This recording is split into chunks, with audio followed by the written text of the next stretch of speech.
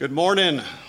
Welcome to Fellowship of Huntsville. So if you're visiting with us this morning, we'd love to hear from you. There should be a card underneath the seat in front of you, the connection card. Just fill that out, turn it in electronically or in the box in the back, and we'll get back with you. If you have a prayer request or anything else, want to know anything about the ministries of this church, you can fill out the same card, or you can go to our website. We'd love to get you involved, and you should be involved as a believer, a part of the body, part of this ministry, doing and living and active within the body. So please let us know if we can help you out with any of that, get you some information. So we have Tim that's going to be preaching this morning, and he's going to be preaching out of Acts. So if you'll turn to Acts chapter 2, I'm going to read 42 through the end of the chapter, verse 47. And I'm reading the New King James. So unless they change it, I'm going to read the New King James. I'm going to be rebellious with those stuff behind me. Anyway, that's what Tim's preaching out of New King James. So we're just going to, Tim and I are together here. All right, verse 42, and they continued steadfastly in the apostles' doctrine and fellowship, in the breaking of bread and in prayers. Then fear came upon every soul, and many wonders and signs were done through the apostles. Now all who believed were together and had all things in common, and sold their possessions and goods and divided them among all, as anyone had need. So continuing daily with one another in one accord in the temple, and breaking bread from house to house, they ate their food with gladness and simplicity of heart, praising God and having favor with all the people. And the Lord added to the church daily those who were being saved. Let's pray. Lord, I thank you for your word and its truth. I pray that you will use Tim this morning to preach that word and that truth. Lord, that we'll be able to hear it and understand it, and that your spirit will move in our lives to change, to adapt, to learn, to be steadfast, whatever it is, maybe all of it that we need to live out your truth and be lights in this world. And we say this in your name. Amen.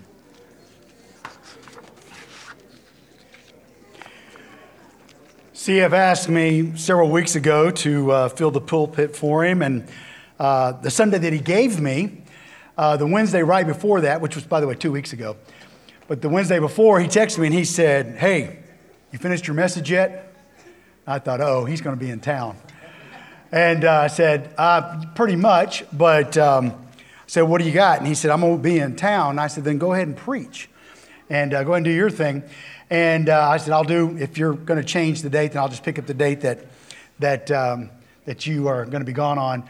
And but the cool thing is this, guys, is in that 2 weeks, God just really changed my heart on what I was going to bring. So I began to just watch what's going on around in our world, around in our country. So much division that's going on. That division that we see is not just in the world, it's infiltrating the church. There are two entities that are trying to change the church. You have on one side, you've got just the secular world who says, look, we need to water it down, we need to make it useless. It's one of the things that's keeping us from being able to have freedom to do all we want. So they're trying to water it down and redefine what the church should be. On this side over here, you actually have people who profess to be Christians, but they want to water it down so it's easy and it's comfortable. Both sides are working basically for the same goal of let's redefine it so we can have what we desire. They make us question simply, what is the church? What are we supposed to do? What is the purpose of it? The church is not just a social club. It's not.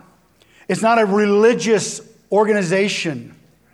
By the way, guys, if you study religion, you'll see that religion teaches go do so that you can get. Christianity says it is done, receive.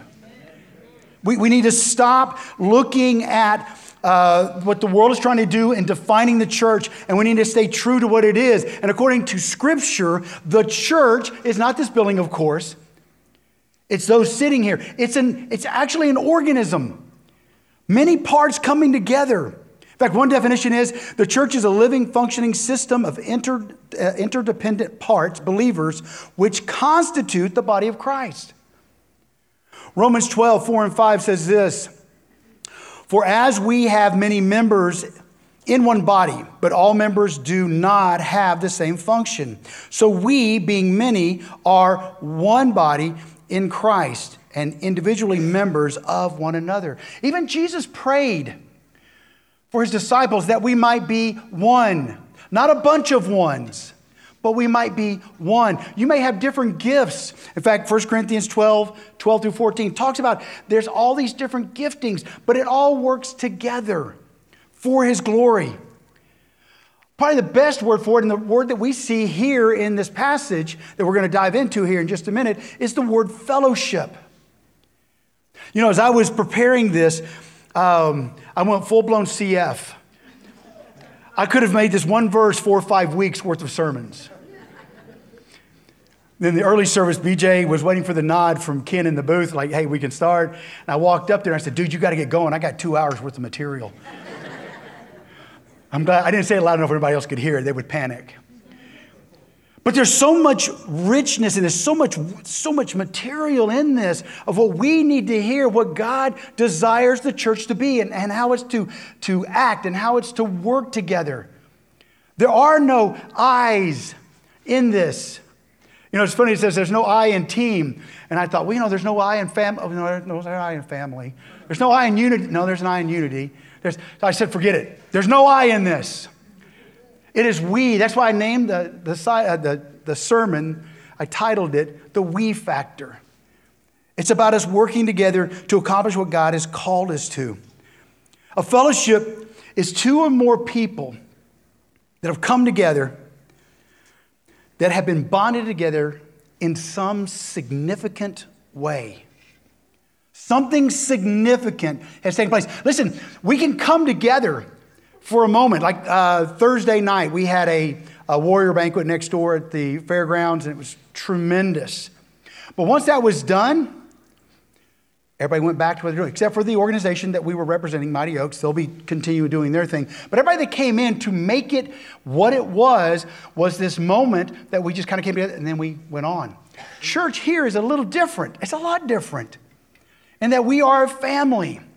And we're not supposed to try and find some way to make our Christian life easy and comfortable.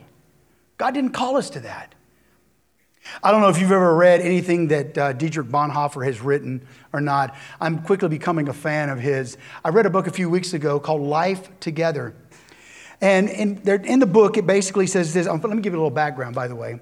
At the time this is being written, Bonhoeffer is being persecuted by the Nazis. The church is being scattered. A majority of the churches are leaving the true call of the faith and adhering to what the Nazis are telling them to do. And then there's a remnant that's holding up firm to what God had called them to be. And as this is going on, Bonhoeffer writes this: "When Jesus is at the center of our fellowship, the world is radically transformed." There's a little bit more, but I'm going to read that again. When Jesus is at the center of our fellowship, the world is radically transformed. If we are at the center of it, the world is not going to be radically transformed because it's about us. But he goes on to say this: "So may the church be a relationship among fellows, a fellowship bound not by ethnicity, social class, or status, but by the redeeming power of Christ at work in us through the Holy Spirit."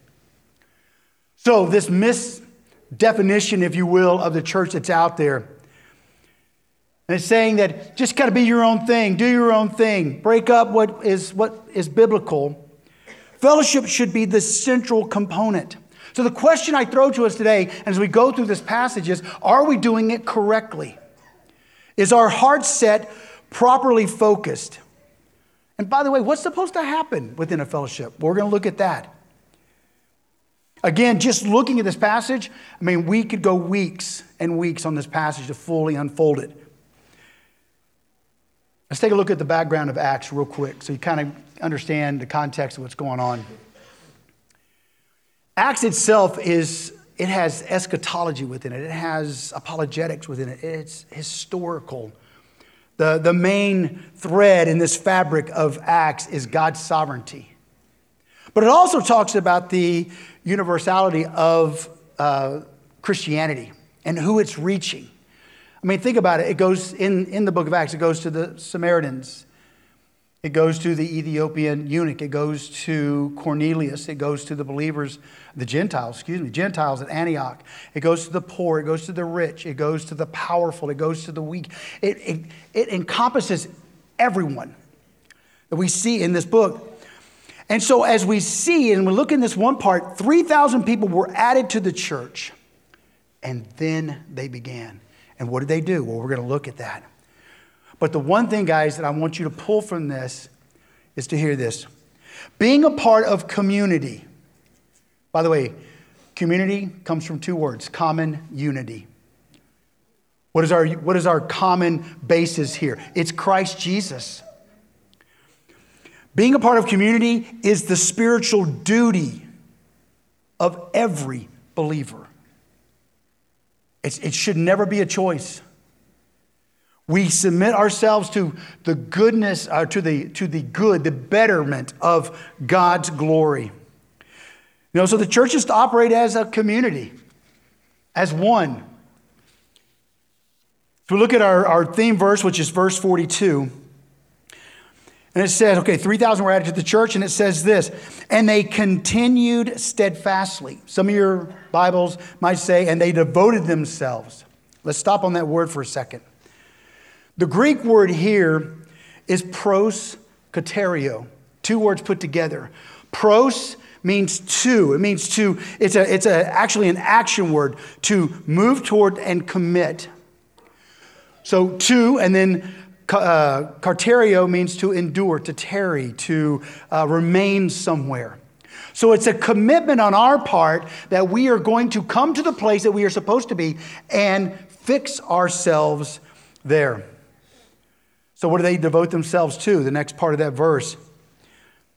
And it says, and they devoted themselves. I'm just going to say that because it just flows better.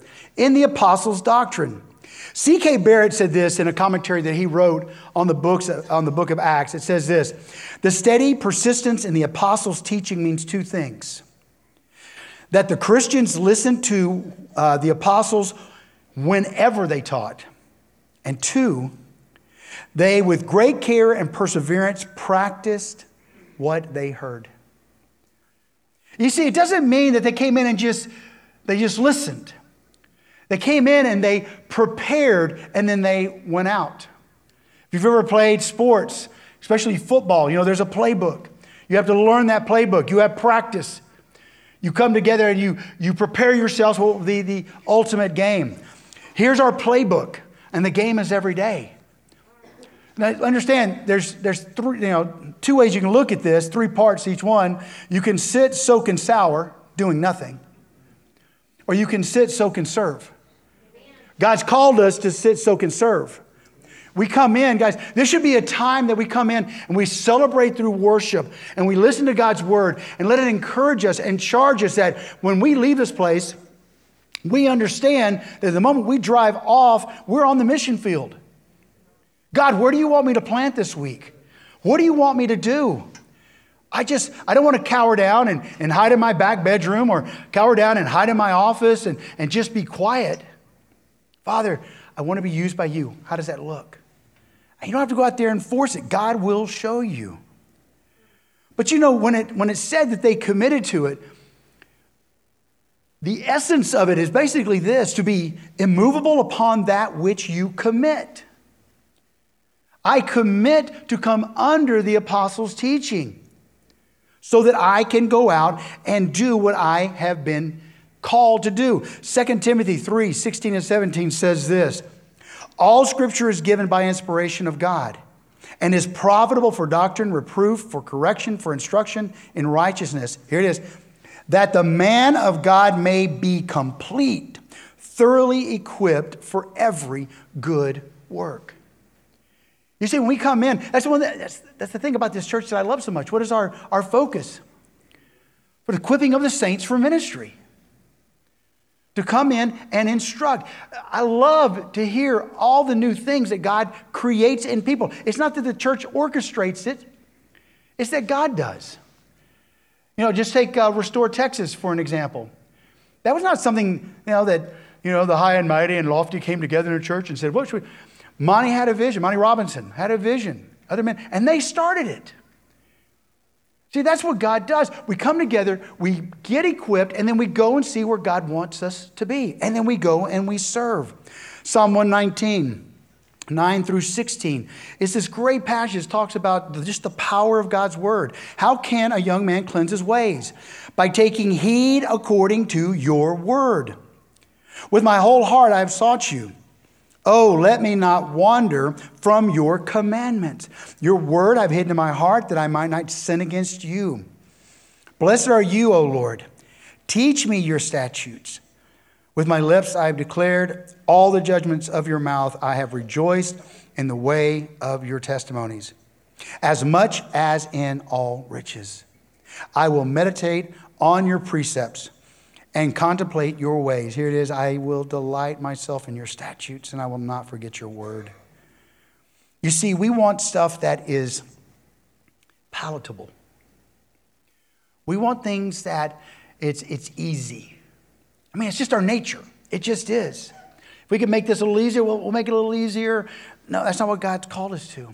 Guys, if you look overseas at our brothers and sisters in countries where they are hostile to Christians, but yet you see the church growing, you realize, you've heard this statistic, that in a very short time that the Christians in China who are being persecuted will outnumber the Christians in America. You see, we like to just, it's all good. And I'll make it what I want to make it because it's easy. Praise the Lord, my Savior did not want the easy way. Otherwise, we wouldn't be meeting here. It'd be a different world. The next part of what they basically devoted themselves to, one was the apostles' doctrine. The next one is, and in fellowship. I read this comment one time. I had it in my notes, and I didn't notate who said it, so I apologize. But it says this. Even though their fellowship included material goods, its primary reference must be to the ideas, attitudes, purposes, mission, and activities that the Christians shared. Do you see? It's much more than just a covered dish, right? I grew up Baptist. When you said fellowship, it was a covered dish get together. Okay? I became a Christian when I was 17, and I discovered what covered dishes were all about. And as a teenage boy, I looked forward to them. That's not what fellowship is about. It says the ideas, attitudes, purposes, mission, and activities that the Christians shared. Again, the collective group for the betterment of our God. 1 John 1:3 says this. That which we have seen and heard we declare to you, that you also may have fellowship with us. And truly our fellowship is with the Father and His Son, Jesus Christ. The fellowship to come together to accomplish what it is that God's called us to do. A lot of you don't get the chance. I mean, you're wonderful in supporting us, but you don't get the chance to go on our mission trips that the youth do in Amarillo. And it is basically watching this happen. When I'm preaching today, to see it come together. Our students have to apply. They have to go through a Bible study. They have to complete that. Then they have to, of course, pay to go on the trip. And we take a 10-hour trip all the way up to Amarillo, and we sleep in older cabins. I'm putting it nicely. One of my leaders just laughed because he knows what I'm talking about. Well, we go up there and we give our time to go into the international refugee community and love children and tell them about Jesus. And I get the privilege of driving between them. And I get to look out on that field and seeing the fellowship of believers fulfilling what God has called them to do at that moment. And they're working collectively for the common goal of what God has placed us there to do. You see, guys, when we have the idea that we're the Lone Ranger, the cog in the wheel begins to not turn like it should. So do we have the true understanding of what we've been called to do, which is apostles' doctrine, fellowship. By the way, there's two parts in this passage of what fellowship is. Let's look at that very quickly. Actually, when I was sitting at the dining room table last night cutting, so you guys weren't going to be here till 3 or 4 o'clock because I think the first game kicks off at 2. But I was cutting it back, and so this is one area I took out a lot of depth. We're just going to kind of just touch on it. It says, and they continued steadfastly in the apostles' doctrine and fellowship. Now, fellowship here goes into 2 parts. In the breaking of bread. Now, this is talking about Lord's Supper, and it could be as in sharing a meal. I mean, I'll text other youth pastors in town going, hey, dude, you want to break bread this week? That's my way to say, hey, you want to do lunch? Now, here in this time, a typical staple on their table would be bread and wine. So they could do communion. They could do the Lord's Supper easily. But the point is this.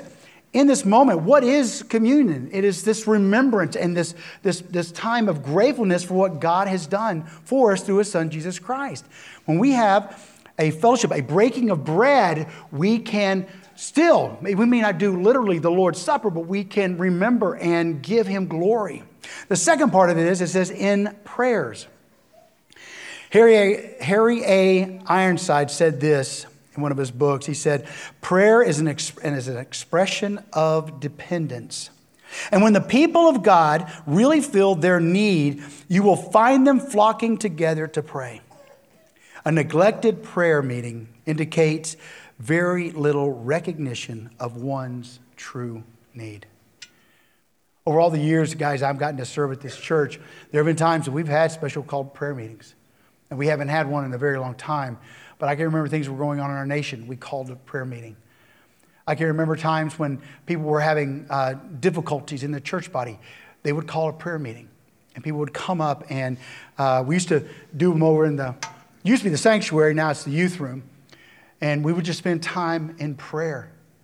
And I mean, you kind of come and go, but we would come together and bow down before Him. My day starts with a devotional. I have a devotional book that my mother-in-law, who's with the Lord now, gave me in 1996. And I use it every morning to kickstart my day. And then pull my chair out, shut my door. I have a piece of paper I put over the window and it says praying. It still doesn't stop people, but it does some. But I'll be in there just taking what I need to take before the Lord. And guys, sometimes it's not like, here's my wish list, God. Do this, do this, do this. Sometimes it's just praise. Sometimes I'm reading the book of Psalms and I just praise through it. Doesn't have to be my want to. He's not the great cosmic Santa Claus in the sky, guys. He's not. Gimme, gimme, gimme, fix, fix, fix. God, you deserve glory and praise and honor. Whether I bring any petition before you, you already know it. And you know what my heart is towards it, God. And I pray that you would answer it according to that. But I pray for your will, not mine, because you're perfect. But coming together in fellowship with other people, breaking bread and in prayer. But you see, guys, when we're doing fellowship correctly, there's a product that comes from it. There's something that naturally takes place. There's 3 elements that we need to know about. The first one is this. Intentionality is necessary for a biblical community. Intentionality is necessary for a biblical community. What does intentional mean? It means to do on purpose, not by accident. That you desire to be a part of the fellowship on purpose. It means that we refuse just to simply go through the motions. A lot of times, guys, let's just be serious. People can put on a good front and you'll never know the true depths of their heart. We just can't. God does. So if someone comes in and pretends to be what we think they are, what they're trying to put off to us that they are, and we believe that, God knows, and they'll have to answer to Him for it. But I need you to ask yourself a couple of questions this morning. Why am I doing what I'm doing? Why are you here?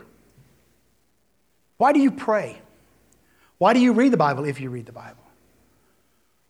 Why do you bring God up in a conversation? Why do you do what you do? The second one is a little bit more specific is, do you come to church just as a matter of convenience, or is it a matter of commitment? Is your involvement in a church body Wait upon whether it's convenient or is it because it's commitment. God, I want to be a part of your body. I want to be active and engaged.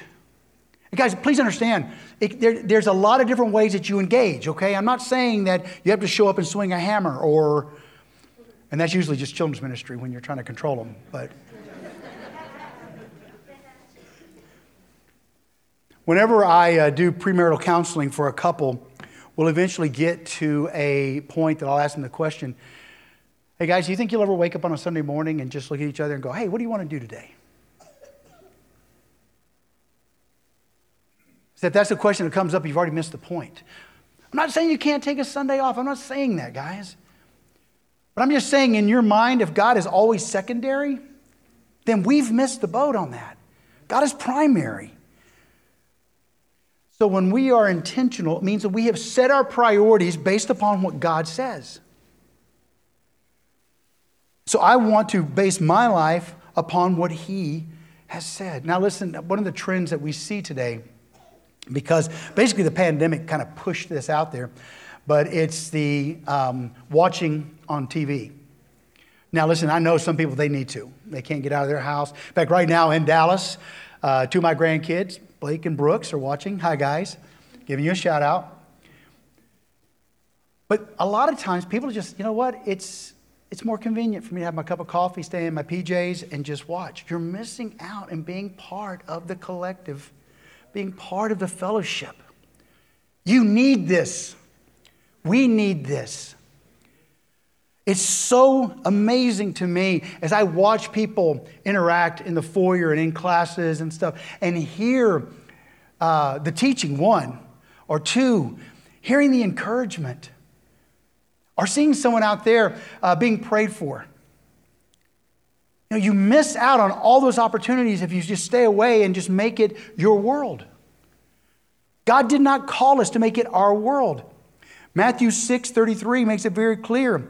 But we are to seek first the kingdom of God. Not ours. First the kingdom of God and His righteousness, and all these things shall be added to you. And of course, Hebrews 10:25.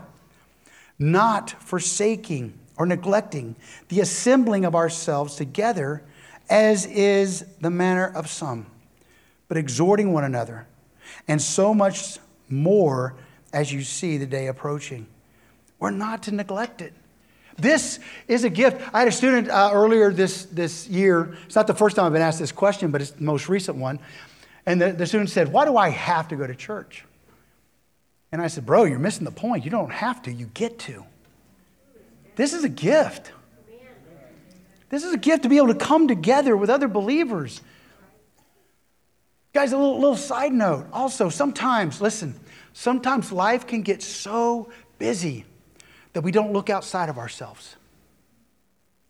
And people walk right by who are hurting, where you had the opportunity possibly to say something or pour into them. I've missed those opportunities. But just to take that moment, just to look around. You know, I challenge students all the time who are at Alpha or at, Huntsville Independent School District, and just, do you take time in the hallway to pray for people? Maybe you don't stop and pray for them, but they're just on your heart and you pray for them. I pray for our kids who are homeschooled. I ask my kids, I challenge our kids who are homeschooled.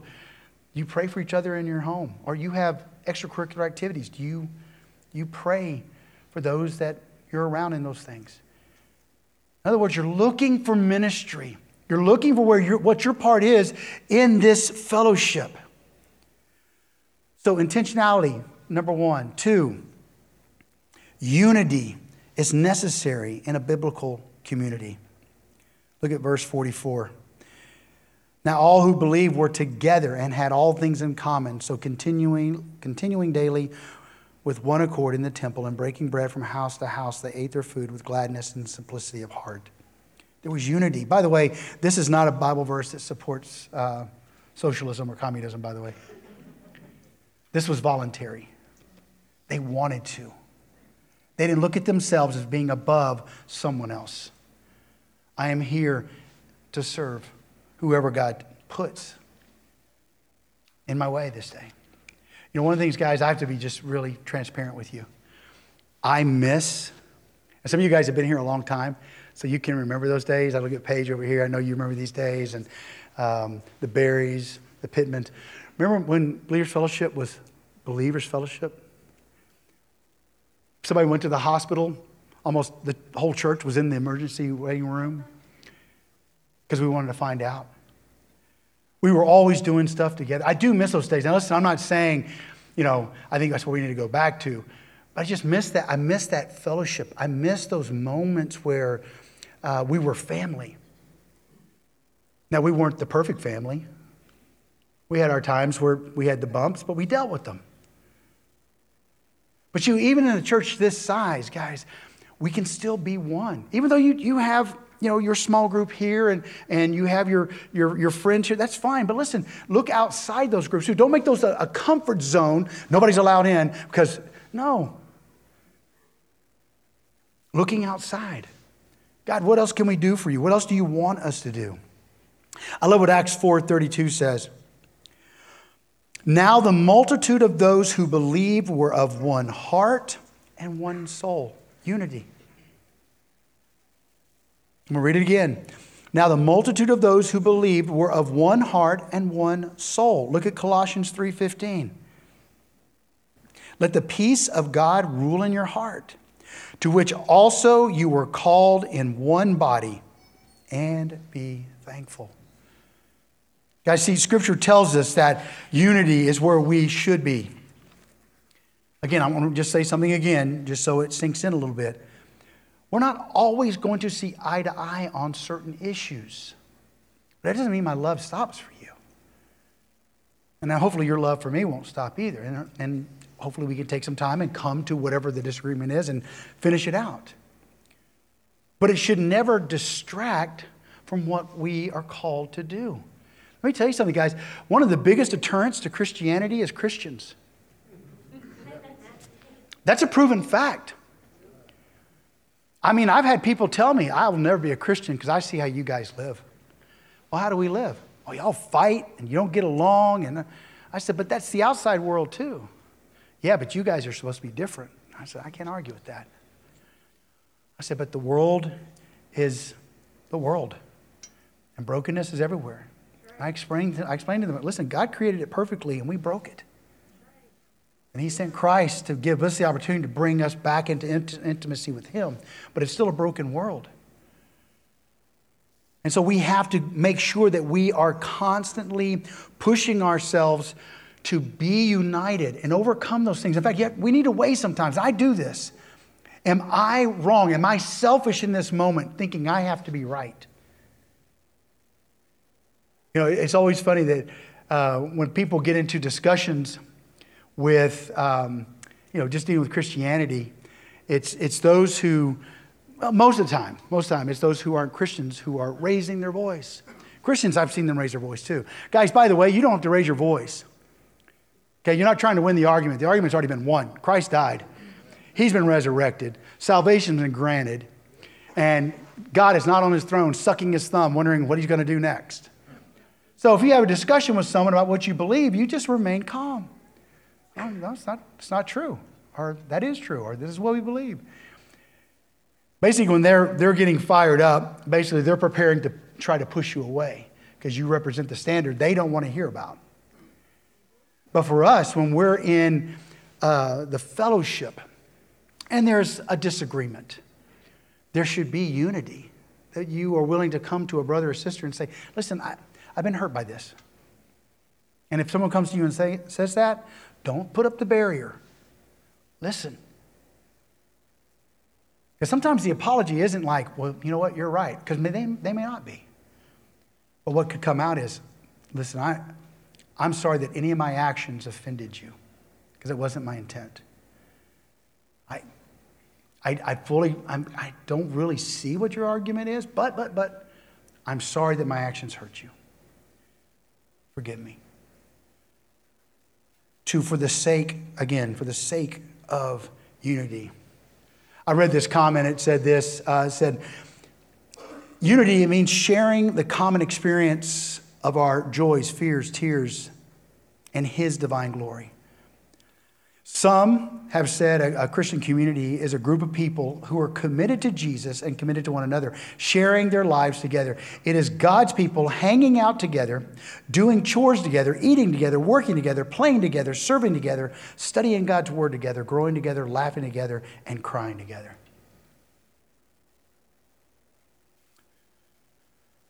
1 Corinthians 12, 25, and 26 says, the members should have the same care for one another. And if one member suffers, all the members suffer with it. Or if one member is honored, all the members rejoice with it. I've been in hospital rooms with groups of people, and we've had the times we've cried together because of hurt, and we've cried together because of thankfulness. But you know what? We cried together.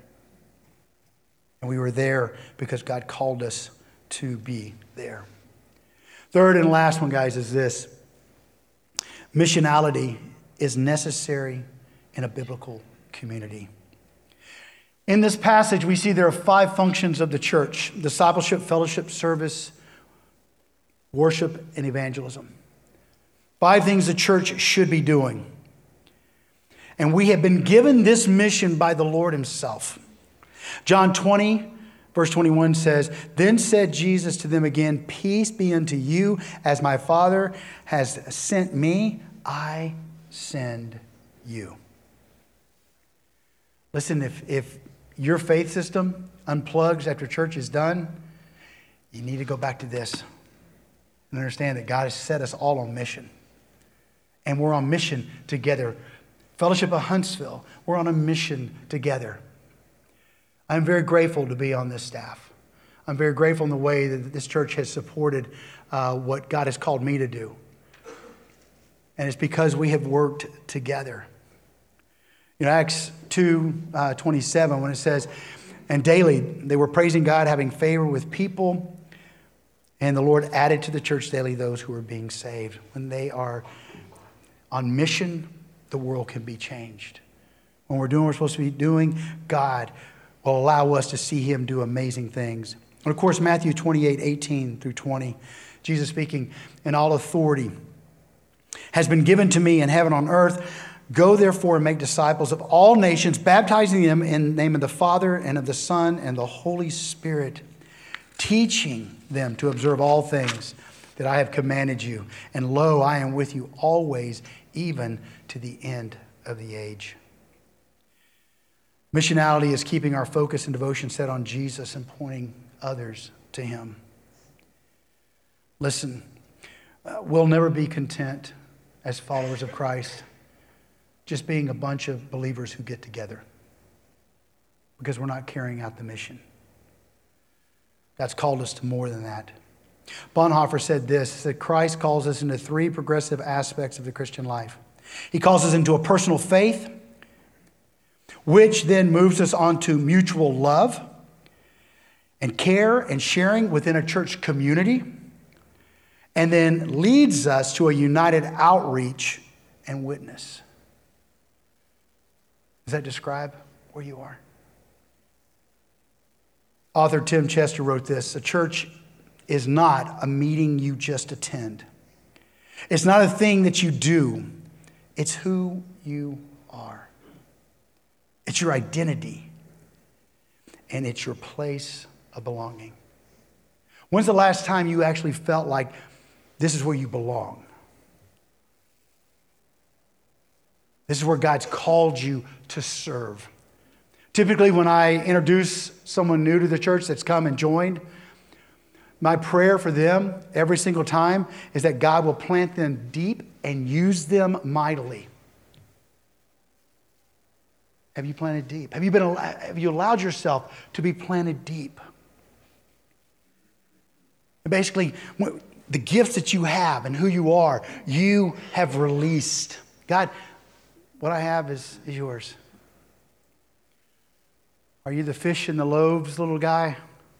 I don't have much, God. God goes, that's plenty. Now stand back and watch. On Wednesdays, when I am speaking to the students right before I get up there, I always pray. I even feel just about what I've got today. God, it's a meager offering to you because it should be so much more. But would you take it and bless it and use it for your glory? May lives be changed and challenged for your honor, not ours, not mine. When you come into a community of believers and you say, God, I really don't have anything to give you, but I'm here. Then get ready. A Boeing 767 weighs almost 400,000 pounds. 100% of its parts are non-flying parts. But they put it together, and this 400,000-pound plane can reach a cruising altitude of 36,000 feet, going 530 miles an hour. If one of those parts starts doing its own thing, could be some issues. Guys, I look out here, and we could be that plane. But all I have is this little part. And bring it to the Lord and watch what he does. Quit looking at it as like, this is insignificant. To God, there is nothing insignificant. Do you understand? And by the way, some of you say, well, Tim, you don't know my past. You don't know the things I've done. God wouldn't want to use me. You want to bet? Look at Scripture. Look who he uses. Hey, by the way, quit listening to what the world is saying that you think defines you.